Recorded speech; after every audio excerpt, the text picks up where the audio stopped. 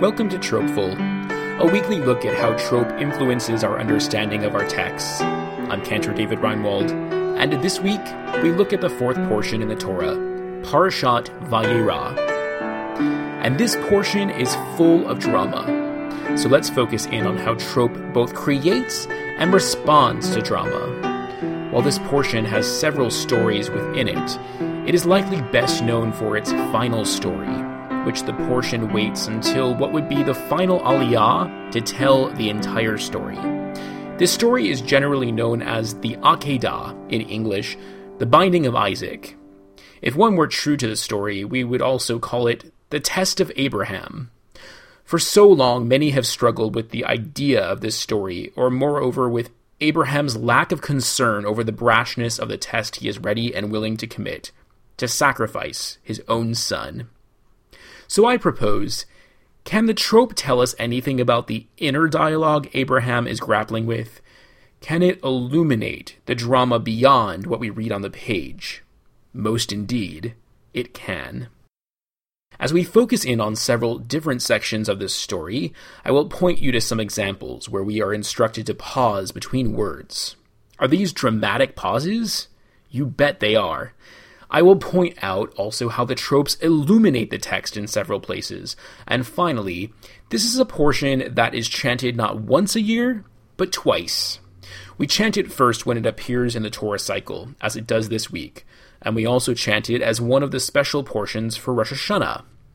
When it is chanted during the high holidays, we use a special trope, and above all of the portions chanted during the high holidays, it is this one that the dramatic melody of the high holiday trope fits more than any other. I will chant all of our examples in both our regular trope and the high holiday trope so that you can hear the remarkable difference. So let's begin. Let's begin by pausing. Did that feel uncomfortable? Good. I'll get back to that in just a moment. Sometimes in our trope, we have a bold line that appears between two words. This line is called a mafsik, which literally means a pause. And if you have ever been to a movie in Israel, they have an intermission. During the movie, yes, they really have an intermission, and they call this a hafsakah. This word is related to the same root as mafsik. This hafsakah occurs at some random point in the middle of a scene, actually more likely in the middle of a sentence that the actor you were closely listening to didn't finish. It's also an uncomfortable pause, but I guess everyone in Israel just needs to stretch their legs or take a cigarette break or something. And you know what? Pausing in the middle of a phrase when you are chanting the Torah can feel equally uncomfortable, but it is that lack of comfort that creates drama in the text.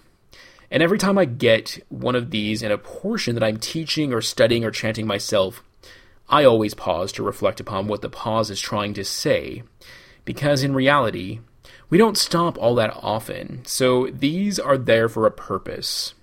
Is there something undescribed happening during this pause? Is it there to draw greater attention to the two words now separated? This portion has the most famous example of a pause between words in the entire Torah.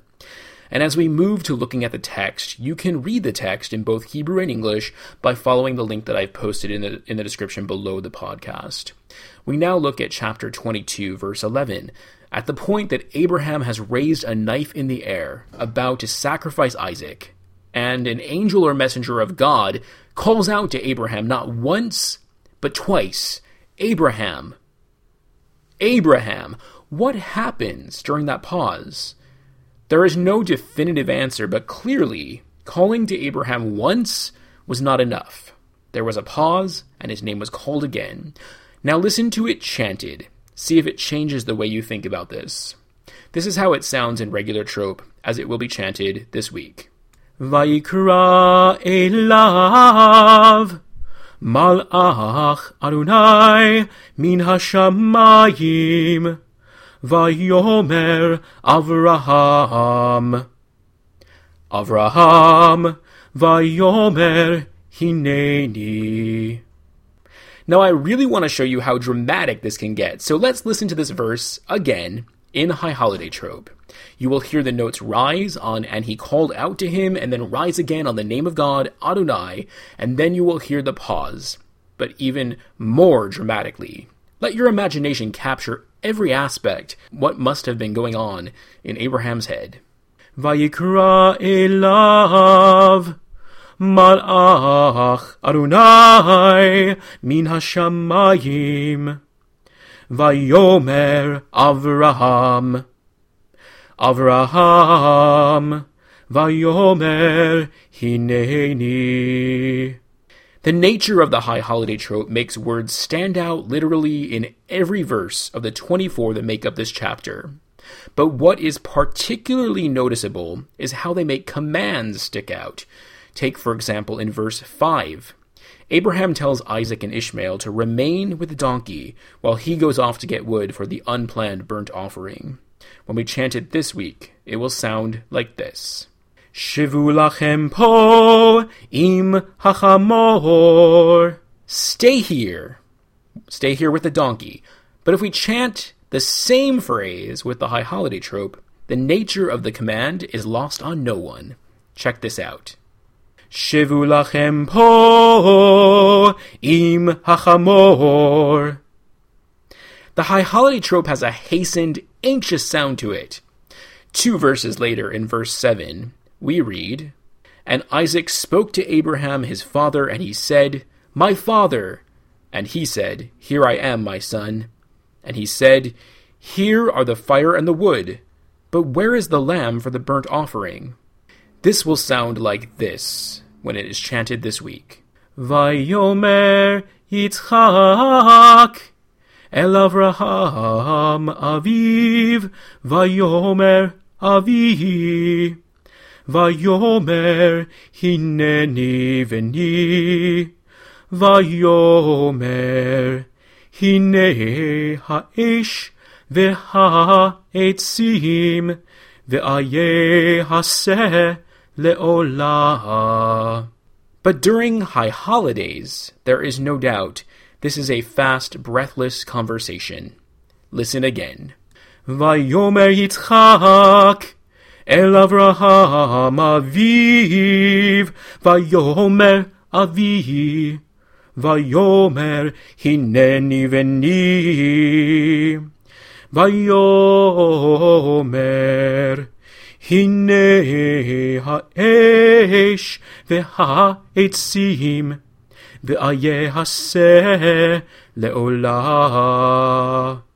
So how does Abraham ultimately respond to Isaac's question, "Where is the lamb for the offering?" This week, the answer in verse 8 will sound like this. Vayomer Avraham Elohim yir'elo haseh le'olah beni vayelchu shnehem yachdav. And Abraham said, "God will provide for himself the lamb for the burnt offering, my son." And they both went together. Abraham responds prayerfully that God will see to providing the lamb. And it is in the High Holiday trope where this really sounds like a prayer. The word Elohim, God, is elevated, and then the following 3 words, "will see to the lamb," flow evenly. Vayomer Avraham Elohim yir'elo haseh le'olah beni vayilchu shnehem yachdav. There is one other pause in this story which comes just past the midpoint as we are steadily heading toward the conclusion, now moving to verse 14. After all of the ensuing drama, Abraham hears a ram caught in the thicket, and then names the place where all of this has occurred. Adonai, pause, Yireh, God will see. When this is chanted, it sounds like this in regular trope. Vayikra Avraham Shem hamakom hahu Adonai. Yireh. And then this same phrase sounds like this in the dramatic High Holiday trope. Vayikra Avraham Shem hamakom hahu Adonai. Yireh. Both leave us wondering, what is this pause trying to say as it disconnects the words Adonai and we'll see? There is a blank, mystical pause left there for us to wonder, what will God see from that time forward? The Torah leaves us with one additional thought in the second half of the verse, that on the mountain, God is seen. And so I wish for all of you to find your spiritual mountain where you will find and fulfill those meaningful and holy moments, especially as we head forward into this great week of Thanksgiving. I wish a wonderful holiday to you and your family, and I look forward to joining together again with you next week. So until then, be tropeful.